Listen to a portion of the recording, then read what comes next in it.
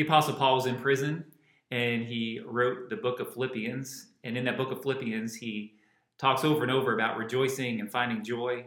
He finds himself in some very difficult circumstances. And so from his perspective, he was able to lean into the Lord and to find some peace that passes all understanding. And that's what we're looking at as we walk through Philippians as well, is how we can find some peace and find some freedom from our anxieties, even though we find ourselves in some very difficult circumstances. We're using the acronym CALM as we walk through passage in Philippians chapter 4. The C in CALM is to celebrate God's goodness. Last week we looked at celebrating God's sovereignty, to know that God is in control. And because he's in control, he can bring to pass the promises he's made to us. And so we rest in that and we trust in that, and we understand that it is the Lord who's ultimately in control of everything, that the Lord is still on his throne. Today we want to look at the next way that we can celebrate God's greatness and his goodness, even in the midst of a pandemic and lockdowns and an economy that's struggling and people who are losing their health and their lives even. It's a very turbulent time. It's a very anxious-inducing time. And yet in the midst of that, God's word is still true. God's word is still true today, as it was a month ago, as it was 2 months ago, as it was in Paul's day. And because God's word doesn't change, we know that we can trust him. We know that his word speaks to us today. And that's really what we are looking for, is some grounding, is to find a solid place to stand.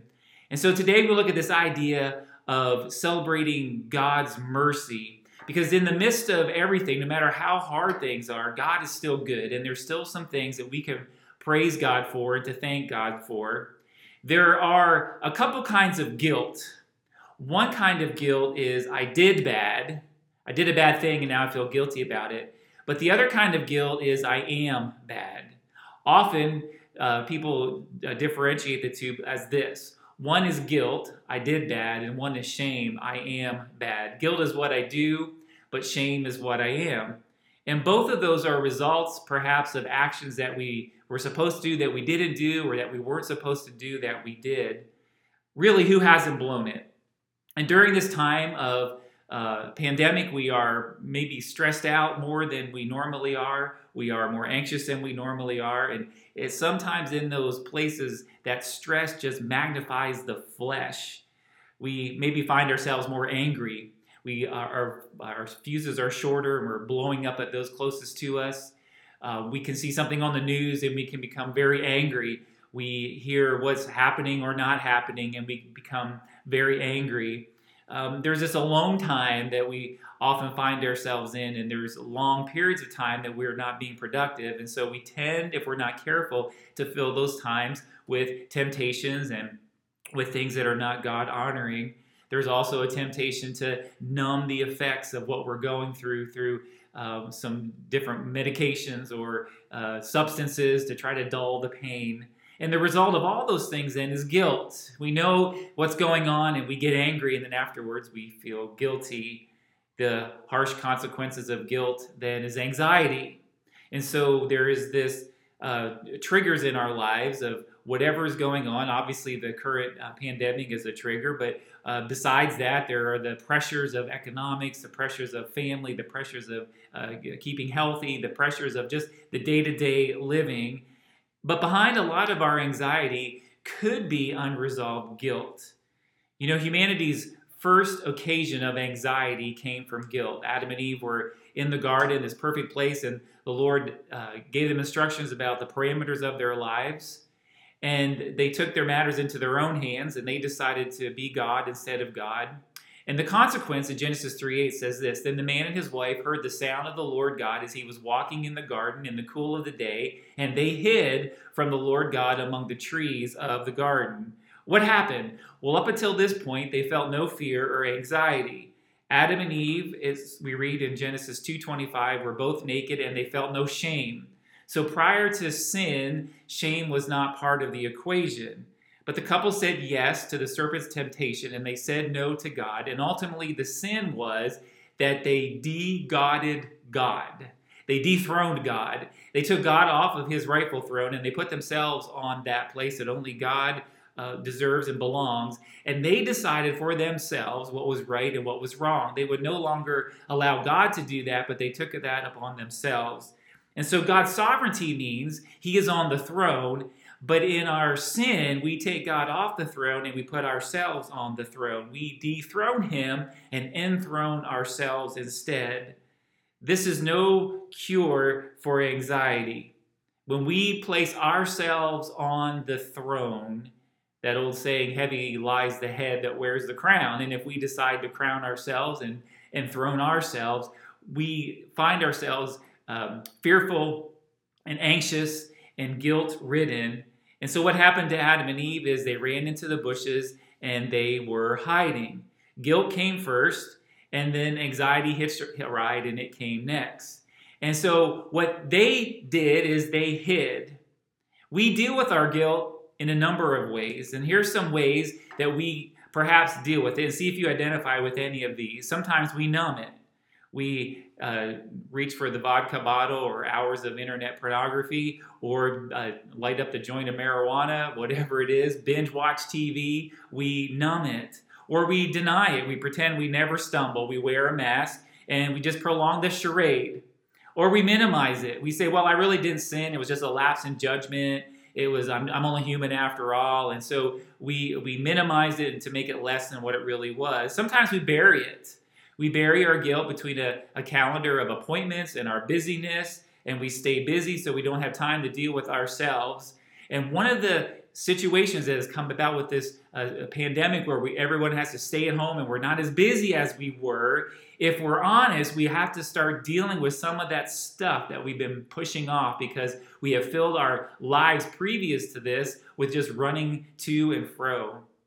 And so we try to bury it. Or perhaps we punish it. We hurt ourselves, we beat ourselves up. If not literally, then we make rules for ourselves, and we have more rules, and we have long lists, and we try painful penance. And we just think if we pray more, if we study more, if we give more, I can punish the guilt that's in me. Or we just avoid perhaps mentioning it at all. We don't bring it up. We don't tell family. We don't tell friends. We keep everything beneath the surface. Sometimes we deal with our guilt by redirecting it. We lash out at the kids. We take it out on the spouse. We yell at the employees. We yell at the guy next to us in traffic. We yell at the dog, whoever's quarantined with us, and sometimes we redirect it. Sometimes we offset it. We determine never to make another mistake. We build the perfect family. We create the perfect career. We get perfect grades. We want to be the perfect Christian. We don't tolerate slip-ups in ourselves or in others. And so we offset it by saying, I'm just now going to be perfect. Or we embody our guilt. If we didn't, we say we didn't get drunk, I am a drunk. We say we didn't make a mistake, I am a mistake. We didn't do bad, I am bad. And like the old song said, bad to the bone. And so sometimes we embrace it and we almost enjoy being who we are in our guilt. And so we deal with guilt in many different ways. But Paul in Philippians clung to grace. To the same degree that he relied on God's sovereignty, he relied on the grace of the Lord. He had a reason of all people to feel the burden of guilt. He had orchestrated the death of many Christians.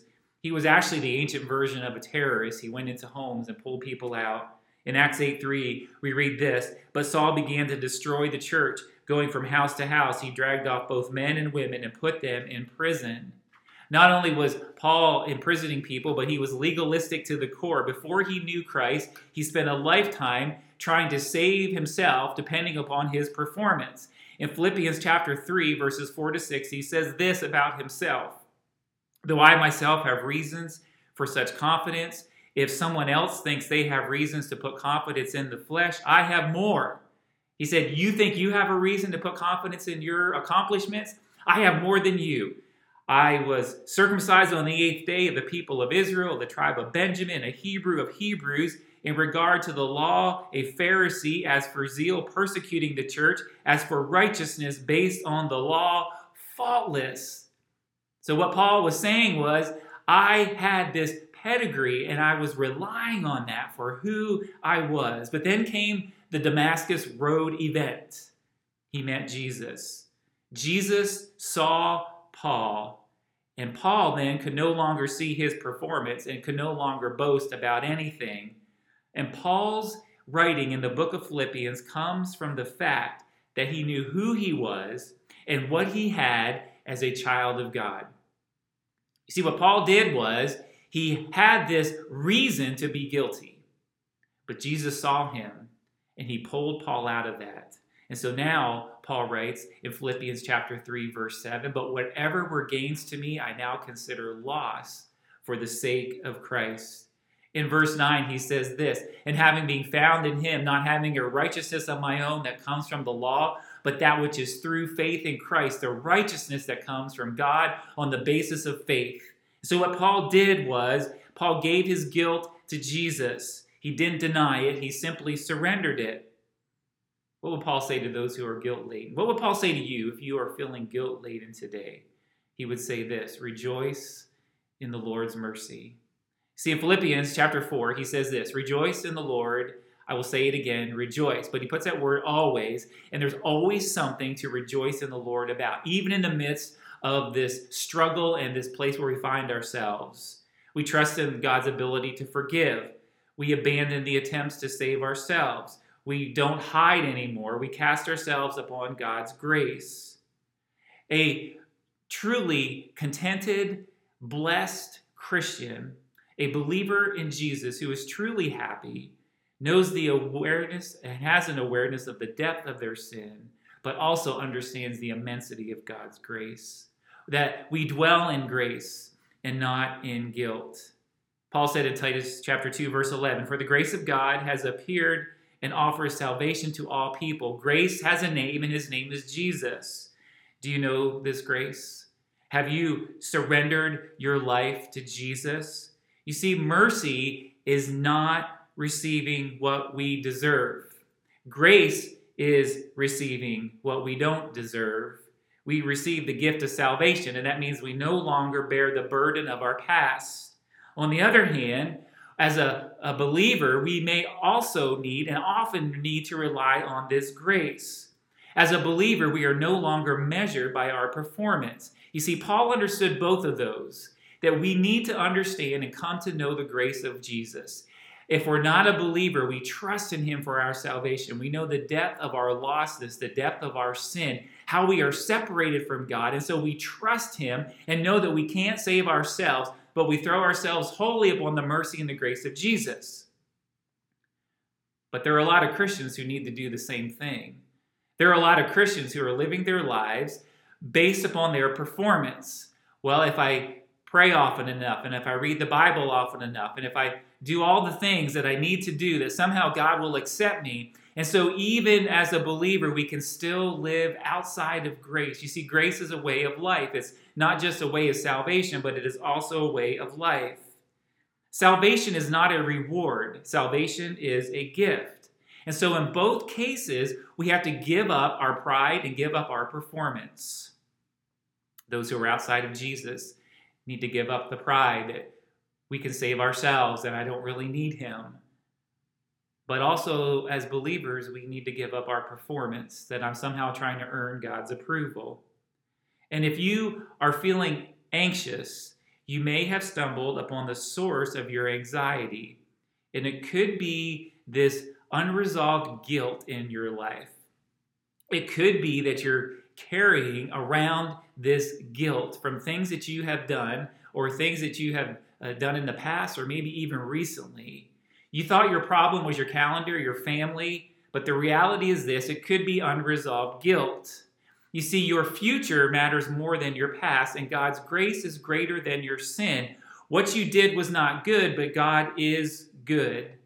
And Paul says this in Philippians chapter 3, "Brothers and sisters, I do not consider myself yet to have taken hold of it, but one thing I do, forgetting what is behind and straining toward what is ahead, I press on toward the goal to win the prize for which God has called me heavenward in Christ Jesus." Paul said that my future matters more than my past. And what did Paul say? He said, I'm forgetting what is behind. What was behind in Paul's life? Well, there were a couple things. One was the guilt he had from his past of persecuting and killing Christians. But also, he had to forget about his pedigree, all that he was, the things he listed in Philippians about how he had reasons to boast. But when he met Jesus, he realized he had no reason to boast. So Paul's past includes both his sins and his pedigree. He was not relying on his past performance to save him or allowing his sins to create anxiety about God. You might be asking, what does all this talk about guilt have to do with my anxiety? I am anxious about this pandemic. I am anxious about my family. I'm anxious about my future. I'm anxious about a lot of things. But in these moments where we've had more time than usual because of our schedules being severely cut and our busyness has been very much limited, you may find yourself more in a place where you are perhaps personally reflecting more about your life. It's in these moments that we start to evaluate life and we start to think what's very important in life. And part of that evaluation not only includes where we are and where we want to go, but it also includes our past. And some of the anxiety that we are feeling may come from guilt. Guilt of having sinned in the past, or guilt of having even sinned now, because this situation we are finding ourselves in just seems to magnify the flesh, and our fuses are shorter, and our tempers are flaring, and all of those things produce guilt. You may be a believer, and your sins have been forgiven by Jesus, and your life is under the blood of Jesus, but you are still walking around in guilt. And there is a false guilt and there is a real guilt. And the real guilt is this: I did something and now I need to seek the remedy, and the remedy is Jesus. But false guilt is I have done something in the past, it's under the blood of Jesus, and now I still feel guilty. Many believers are walking around with what is called worm theology. What a wretched worm am I. Here's the contradiction, or here's the paradox about being a believer. Yes, we are sinners saved by grace. Our sins are not held against us, but our memories are very good. And we remember the things that we've done. And we don't see ourselves the way that God sees us.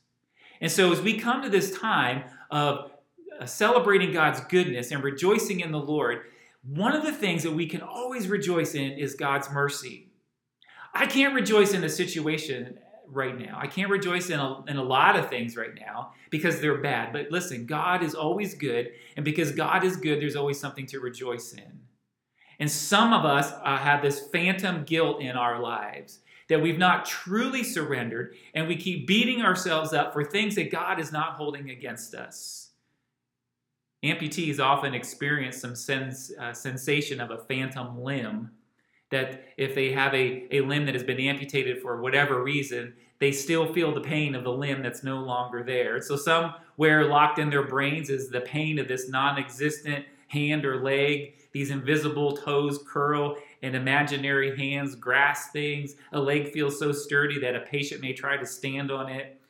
One such patient had a painful circulation problem in his leg, but he refused to allow the recommended amputation. But as the pain grew worse, he grew bitter. I hate it, he said. He would mutter about the leg. At last he relented and he told the doctor, I can't stand it anymore. I'm through with that leg, take it off. Before the surgery, though, he had a bizarre request. I would like to preserve my leg in a pickling jar. I will install it on my mantel shelf. Then as I sit in my armchair, I will taunt that leg. Ultimately, he got his wish. Doctor amputated his leg, put it in a pickling jar, put it on the mantel. But the despised leg had the last laugh. The man suffered phantom limb pain to the worst degree. The wound healed, but he could feel the torturous pressure of the swelling as the muscles cramped, and he had no prospect of relief. Phantom limb pain provides a wonderful insight into what phantom false guilt is. We can become obsessed with the memory of some sin that was committed years ago. It never leaves us. It cripples our lives, our devotional lives. It cripples our relationships with other people. And we live in this phantom false guilt. That the guilt that was taken care of by the blood of Jesus, we are still living in that today. And you know what that does? That creates anxiety. It creates anxiety because we don't think that we're forgiven, or we don't feel forgiven, or we are worried about the implications for our lives in the here and now. But we have to experience the truth in 1 John chapter 3. God is greater than our conscience. You see, the fact is that when I come to Jesus, my sins are forgiven. That's a fact. But the feeling sometimes is that I don't feel forgiven, and I need to go back to the truth and the fact of God's word. And the fact of God's word is this: my sins are forgiven, period.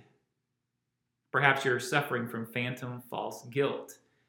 Things that you've done, things that you used to do, that are now covered by the blood of Jesus. Why is this important? Why is understanding this guilt and this phantom false guilt and anxiety that comes from guilt, why is that important now?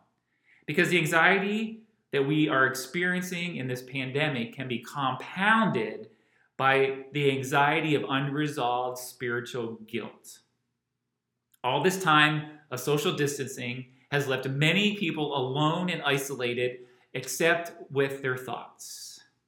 And the thoughts roll, and we think about the things we've done and who we had harmed and who we had spoken against and the ways that we have failed God and others in the past.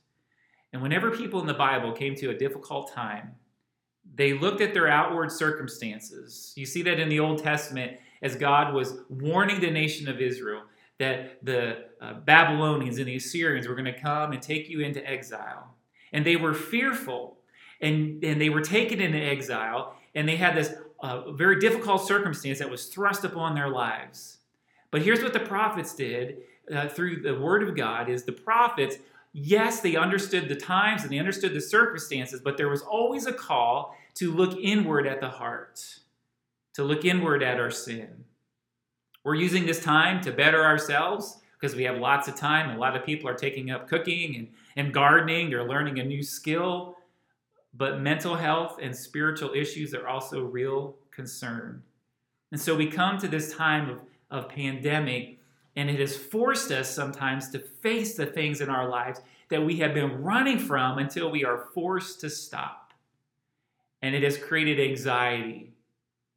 And has created this sense of fear in our lives. Jesus says this in Luke chapter 12 in verses 4 and 5. He says, I tell you, my friends, do not be afraid of those who kill the body and after that can do no more.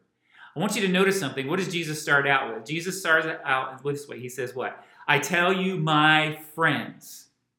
What is a friend? A friend is someone who has your concern at heart. A friend who is someone who is concerned in you. A friend is someone who wants you to have a better life than you have now.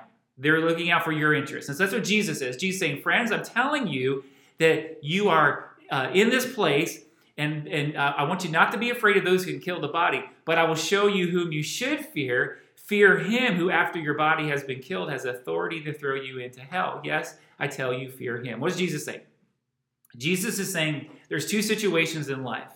There is the physical part of life, and there's the spiritual part of life. And yes, the physical part of life is going to end. That's part of us being in Adam. We are part of this human race, and nobody lives forever, and all of us will die, and at some point these bodies will wear out, and they will give up. And so Jesus says this, that there is a physical death that we can fear, but he says, I want you to tell you there's another place, and that's a spiritual place, and I want you to fear the one who has authority over your eternal destiny. He calls us friends, but he also calls us to fear. And so we find ourselves in that place now that we can fear the situation and we have anxiety about the situation. But Jesus is reminding us that we need to look deeper sometimes at the spiritual state of our souls, at the spiritual state of our lives. And when we dig down in there, if we are honest, we might find that we are still feeling guilty over things that we have done. Even as believers, The phantom guilt is real. Here's a couple things for us to dig down beneath the surface in these moments where we have some more quiet time, some more reflective time. Some ways that we can look at this guilt and to deal with it. How to be free from the anxiety that comes from guilt. And the first way that we can be free from guilt anxiety is we need to state the problem. Someone once said, a problem well stated is half solved. Remember, fear has a direct object. But anxiety does not have a direct object. Anxiety is this feeling. I can't quite put my finger on it. And in order to get to the root of our anxiety, we have to state the problem. We need to put into words what is causing our anxiety. This works with the pandemic as well. What are some things that you are anxious about? What are some things that you are concerned about? There is sometimes this nebulous thing that I'm not quite sure. There's just something there. But sit down with a piece of paper and a pen, and I want you to just write down the things that you're anxious about. State the problem. List as many as you can. And for the unresolved guilt in our life, for that anxiety that we're feeling spiritually, remember, we're talking about the physical aspect of a pandemic, but we're also talking about the spiritual aspect of our souls. And so I need to state the problem. What is going on in my soul? Why am I anxious? Why do I have guilt? Unresolved guilt will turn you into a miserable, weary, angry, stressed out mess. Have you noticed how angry everyone is? We're all angry. There's sometimes that we can't put our finger on it, but we're just angry that we can't go to a restaurant now. We're angry that we can't see our loved ones. We're angry that life is so upside down. And when I state the problem and just say, I'm angry about this, it's the way that we can start to get a handle on where this is coming from. And we are these angry, stressed out messes. So I need to state the problem. David said this in Psalm 32, verses 3 to 4. When I kept silent, my bones wasted away through my groaning all day long. For day and night your hand was heavy on me. My strength was sapped as in the heat of summer. What happens is guilt sucks the life out of our souls and grace restores it. And David reminds us that when we don't acknowledge it, that when we keep silent about it, it can sap our strength. And doesn't anxiety do that to us? Anxiety saps our strength. It takes out our energy. It leaves us feeling blue and depressed and down. And so the very first thing that I need to do is I need to state the problem. So honestly, search your soul, search your heart. See, is there any unresolved guilt? Is it there just kind of under the surface? Someone once said that guilt is a fever to the soul. Just like a fever tells our bodies that something is wrong, guilt tells us that there's something wrong in our souls. And so I just state the problem. I don't ignore it, deny it, minimize it, don't talk about it, but I have to face it head on. And so these moments are great opportunities for us to see, are there places of life that I have this unresolved guilt? So what if there is? What happens if I find myself that, yes, I have some unresolved guilt? Well, the second thing I do then is I humbly repent. Plagues and pandemics in the scripture were always opportunities for God's people to repent. Repentance is a change of mind. It's a change of mind that I look at something in one way, then I am informed and I change my mind and I have a different approach to it.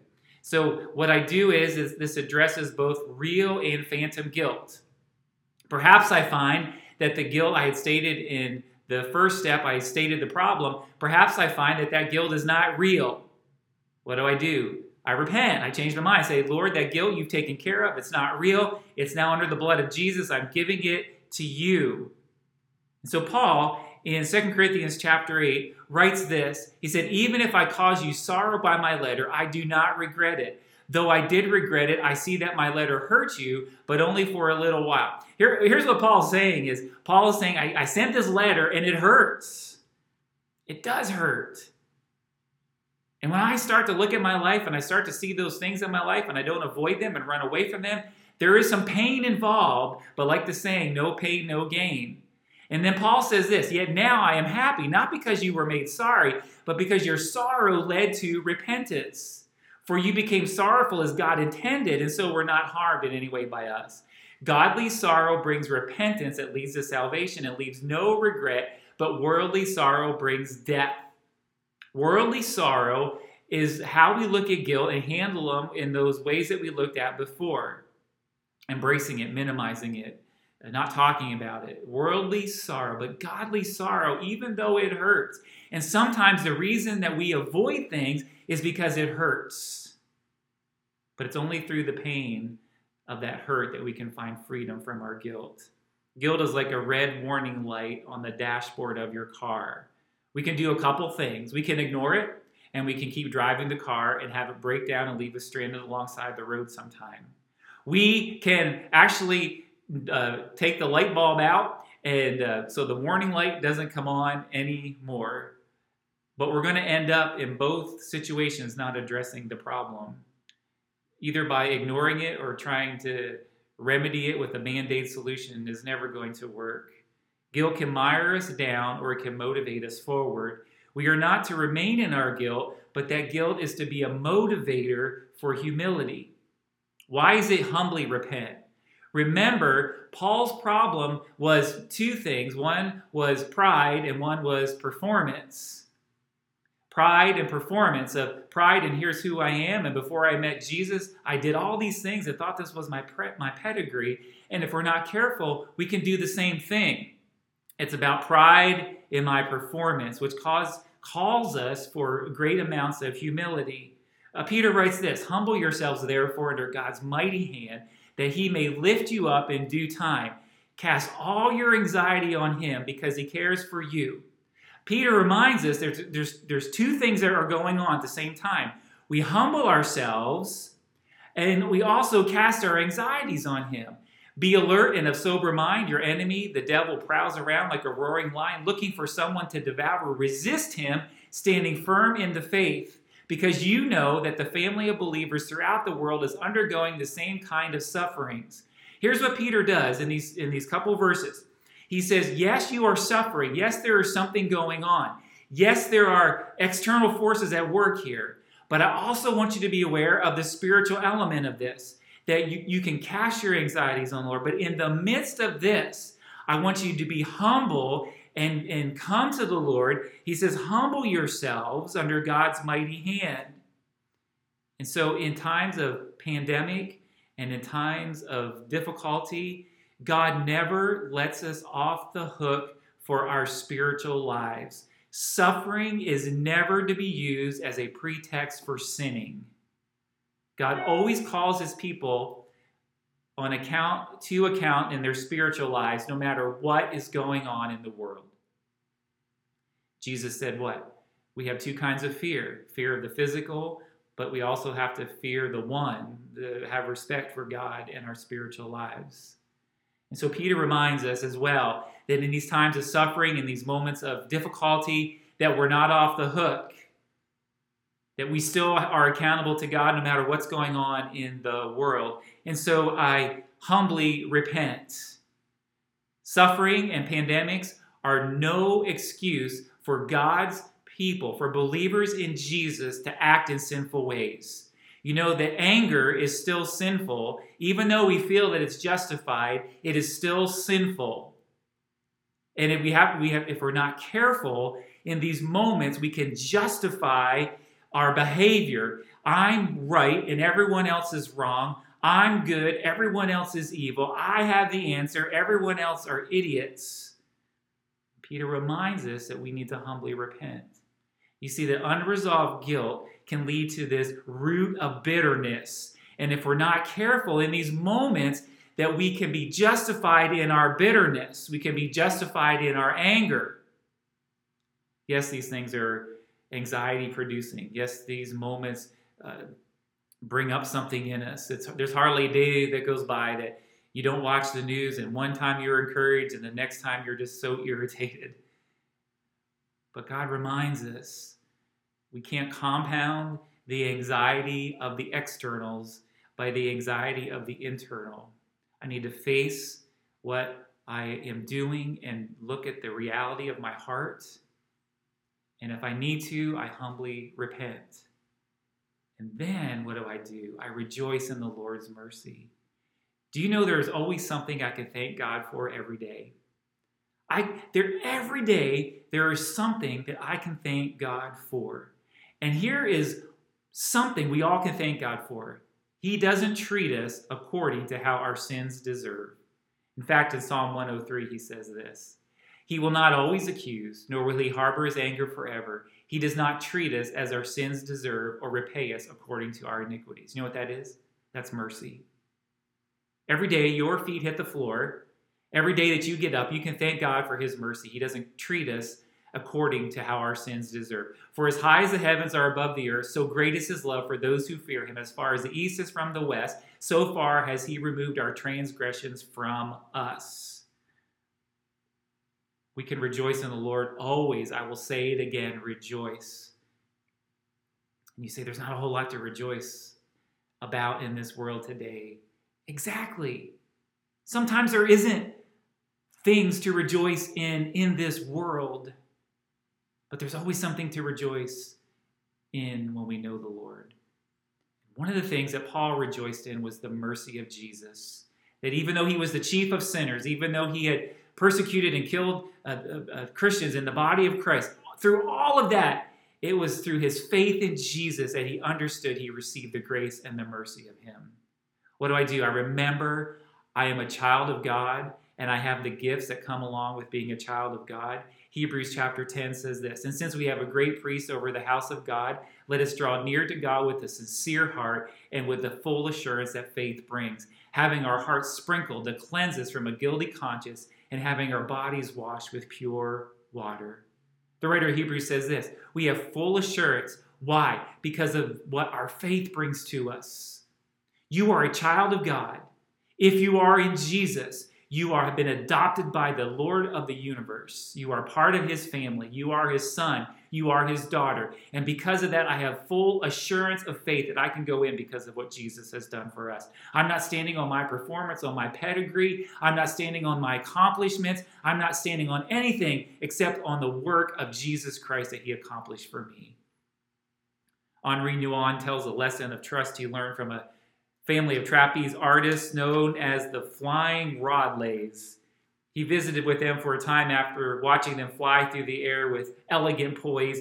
When he asked one of the flyers the secret of trapeze artists, the acrobat gave this reply: The secret is that the flyer does nothing and that the catcher does everything. When I fly to Joe, my catcher, I have to simply stretch out my arms and hands and wait for him to catch me and pull me safely over the apron. The worst thing the flyer can do is try to catch the catcher. I am not supposed to catch Joe. It's Joe's task to catch me. If I grab Joe's wrist, I might break them, or he might break mine, and that would be the end for both of us. A flyer must fly, a catcher must catch. A flyer must trust with outstretched arms that his catcher will be there for him. God is the catcher. We are the flyers. God's not going to drop you when you reach out to him to trust his grace and his mercy. In fact, Paul said this: The Lord will rescue me from every evil attack and will bring me safely into his heavenly kingdom. To him be glory forever and ever. Amen. We certainly are flying through these moments in history. And we're looking for all kinds of things to catch onto to give us hope, and all kinds of things to grab onto to give us some certainty. But it's not our job to grasp. It's God's job to grasp. We are the flyers, and we're flying through midair. We don't know where we're going to land. And what God wants us to do is just simply reach out to him, and he's the catcher, and he will catch us and bring us safely home. I can rejoice in God's mercy. And so can you. Aren't you so glad that God doesn't treat us according to the way that our sins deserve? We deserve death. We deserve separation from him. But because of Jesus, we have eternal life. Because of Jesus, our relationship has been restored to him. Are you suffering some unresolved anxiety due to guilt? This pandemic is a perfect time to allow God to search the recesses of our hearts and our souls. Is it painful? Yeah, it hurts. But it's through that pain that we find the place of repentance. You see, godly sorrow leads us to repentance. When I cast myself on the mercy of God, it's possible to be anxious for nothing. As you're flying through the air in this pandemic, you don't know where you're going to land, would you just reach your arms out to the Lord? Throw yourself on the mercy of God. Live in the grace that has been given to us by Jesus. Would you just reach out your arms to him and say, Lord, I've been a believer for so long, but I'm still racked by guilt. I don't see myself how you see me in Jesus. Would you give that guilt to him? Reach out for his mercy. Maybe you're not a believer in Jesus and you have been trying to save yourself by just being a good person. Yet in the back of your mind, you know all the horrible things that you've done. You know all the horrible things that you've thought. You know all the horrible things that you've done in secret that nobody else may know. And you are just flying through the air, hoping, just wishing and praying that you're going to land somewhere. Would you reach your arms out to the mercy of God? He'll catch you. It takes humble repentance and surrender to him. What do you have to be thankful to God for today? What can you rejoice in the Lord today? In the Lord, we can rejoice in his mercy. Let's pray. Father, we feel like those trapeze artists just flying through life right now. And we don't know where we're going to land. We don't know what we're going to do. And God, all that focus is us. We want to take you off the throne and put ourselves there instead of you. But Father, will you help us to rejoice in your mercy? Will you help us just reach out? We are the flyers and you are the catcher. And so we surrender and we simply reach out to you and to know that you will catch us because of Jesus. And so, Father, for those places in our lives where we may have unresolved guilt, we may have anxiety for the things that we have done, if we are in Jesus, Father, we give you that phantom guilt. But Father, if there's guilt that is unresolved that we need to take care of, may we use this opportunity when we're alone and separated and have lots of extra time to really just come before you and deal with that guilt.